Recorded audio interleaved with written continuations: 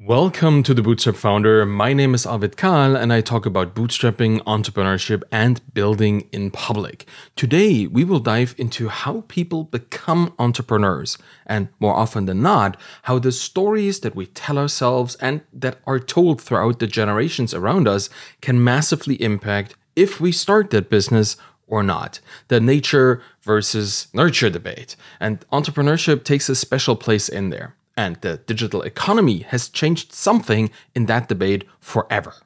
Before we get to that, let me thank the sponsor of this episode, Acquire.com. Imagine this. You're a founder who has built a solid SaaS product and you've acquired customers and that is generating consistent monthly recurring revenue. The problem is that you're not growing for whatever reason it may be, lack of focus, lack of skill, or just plain lack of interest in the business after such a long time and you feel stuck. What should you do? Well, the story that I would like to hear at this point is that you buckled down and somehow reignited that fire within. You got past yourself and the cliches around business and you start working on your business rather than in the business. You start building an audience and move out of your comfort zone and do sales and marketing and all these things. And 6 months later, you've tripled your revenue.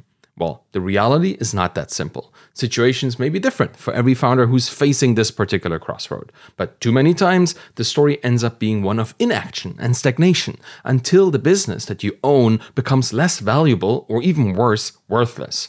If you find yourself here, or your story is likely headed down a similar road, I offer you a third option. Consider selling your business on Acquire.com. Capitalizing on the value of your time is the smart move. Acquire.com is free to list and they've helped hundreds of founders already. Go to try.acquire.com/Arvid and see for yourself if this is the right option for you. And now let's talk nature versus nurture. Entrepreneurship is not something that we inherit or that's solely a matter of genetics. As a first-generation founder myself, I believe that it's profoundly influenced by the ideas and values that we adopt. When we closely examine how entrepreneurs are raised and what drives them, we begin to notice intriguing similarities that spark questions about where their entrepreneurial spirit really comes from. Is it an inherent trait that we are born with, or is it something that we develop and learn over time? In my view, entrepreneurship is not solely a genetic predisposition that's just passed down through families. That's too simple. The fact that we're seeing so many first-gen entrepreneurs in families that have been employees for decades, sometimes centuries, suggests something else. The entrepreneurial spirit that I see in people is a result of the ideas and narratives and values that we learn from those around us and the environments in which we grow up. And that's why we're seeing this explosion of entrepreneurship around us right now. Around us means so much more than what it meant just a few generations ago.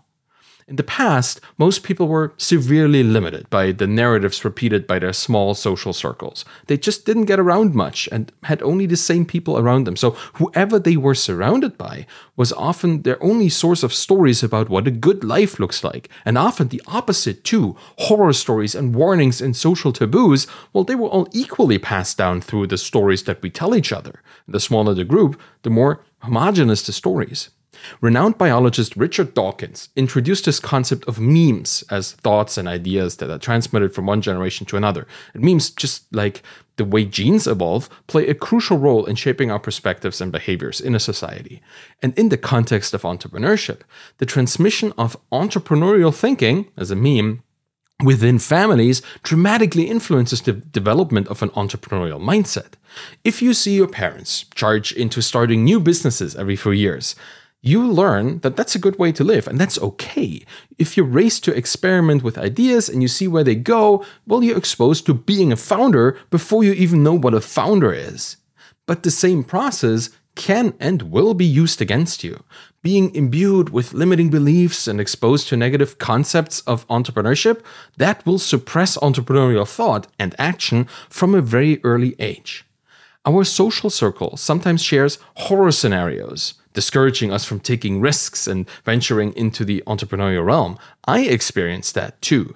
I spent a lot of time in my young life as a kid with my grandparents, and they had retired from a life of working for the government, so they've been kind of on a safe path. Their lifelong path of safety was just working for the biggest employer possible.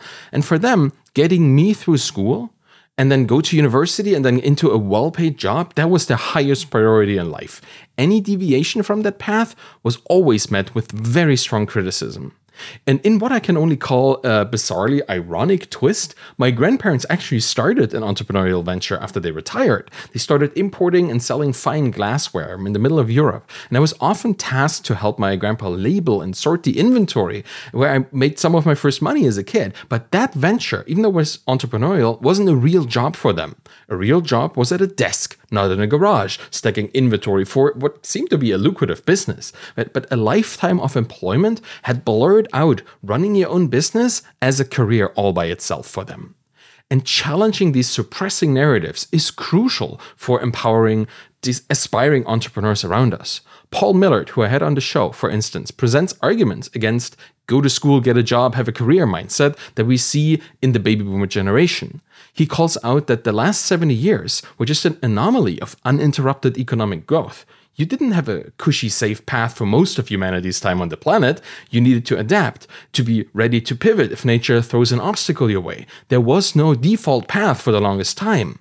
And I recognize this very strongly now that I've moved from Berlin to small-town Canada. I'm surrounded by farmers here mostly, and the resourcefulness and independence fostered among farmers compared to the people who worked in government all their life, the people here who've been required to adapt and plan for the long term and understand the value of investments, that is palpable in how people structure their lives. Kids growing up here in small-town Canada, they are encouraged to experiment with small entrepreneurial ventures. From mowing people's lawns to operating seasonal ice cream trucks, I've seen it all, and that is just in my family. It's very, very entrepreneurial here. So if you have these entrepreneurial peers, you will see entrepreneurship at work, and that normalizes the activity. And it also normalizes failure. The phrase, "I told you so," often echoes from non-entrepreneurial peers at the slightest sign of messing up. And it serves as a pushback to the default path rather than encouraging perseverance and resilience. And that's kind of sad, right? There's a socioeconomic angle to this as well. Delayed gratification. It's a concept that was once explored in the marshmallow experiment. I recommend you looking that up. Offers insight into development of entrepreneurial traits. The experiment revealed that children exposed to stable circumstances tend to have an easier time delaying gratification. And this connection suggests that socioeconomic status plays a significant role in developing core traits associated with entrepreneurship, such as financial wisdom or sticking with the long-term vision and stability of expectation. And that experiment further supports the notion that entrepreneurship is not solely a product of genetics, but is extremely heavily impacted by the influence of parents and peers and the stability of their lives. I'm just going to recount the experiment here. I think they had two groups of children, and they put marshmallows in front of them. There's like kids, and kids love marshmallows. So they were trying to see if they could tell them, well, wait, don't eat that marshmallow, and you'll get another marshmallow in once I come back into the room. That was the idea, I think. And they had two groups of kids. One group was just kids that were exposed to, prior to the experiment, some kind of stability, like stability of expectations. They told them something and then they followed up on it. So those kids were primed to expect stable circumstances. And on the other side of the experiment, they were telling kids something, effectively a lie, and made these kids feel like things were unstable. And then both of these groups were put in front of marshmallows, and it turned out that the kids who had the stability just prior to the experiment had a much easier time to not eat the marshmallow in anticipation of the second marshmallow. Whereas the kids who were kind of lied to and had unstable circumstances, they were much more likely to grab the marshmallow now instead of getting two when the person came back in. So their expectation was, this is not a stable situation. I'm going to get this right now. And that kind of impacts how we approach long-term thinking. That's what the study suggests. And I find that maps pretty well onto entrepreneurship. If you can invest in yourself and get the payoff a couple years, if not decades in the future, if you trust the process there, you're much more likely to build something meaningful along the way than if you grab at every single opportunity that is right in front of you and try to monetize everything as soon as you can, right? There's a lot of stability that is required for you to be able to think that. But it's not just stability. It's not just an all nurture. Nature plays a role here too. And certainly there are specific character traits that make it much easier to develop an interest in entrepreneurship. Like, kids are different and some of them are better, more prone to be entrepreneurs. Things like genuine curiosity or this compulsion to tinker with ideas and concepts, and even a strong sense of rebellion against the status quo, well, that can pave the way into entrepreneurial pursuits.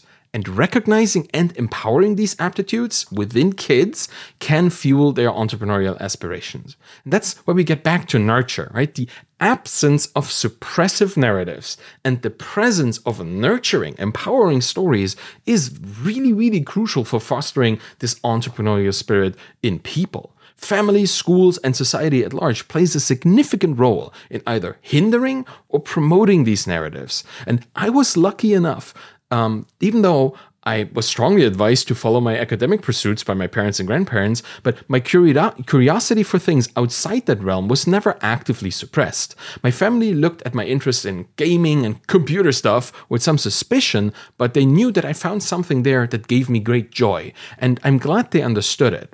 But I'm glad they tried to understand it. I don't think they really got it, and I can't really blame them for that. They just had no frame of reference. But I found people who did understand it.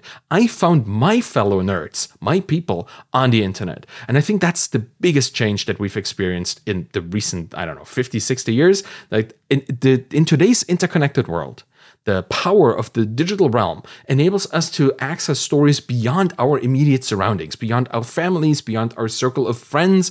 Gone are the days where our friends were exclusively determined by which school we went to or in what city we live. That is over. We can now explore the lives and the narratives, which are even more important, of those who have successfully achieved what we aspire to. In the entrepreneurial realm or anywhere else, we can find other people like us, but no longer confined to the traditional narratives imposed by family, school, or social systems. We can choose to learn from those who have navigated the journeys that we strive to be on and find inspiration to pursue things like financial stability and a more impactful life in those people, because they care about it just as much.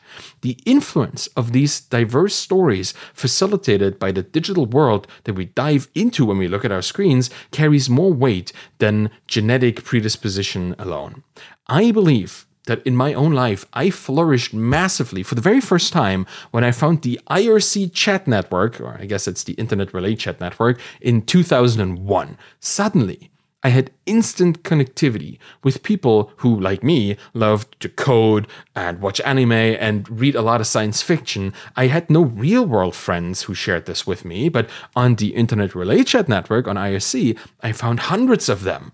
And they allowed me to be myself because they allowed themselves to be themselves. And quite unsurprisingly, many of these newfound friends were also quite industrious. They had an interest in business. They showed me that the narratives in my family weren't the only ones out there.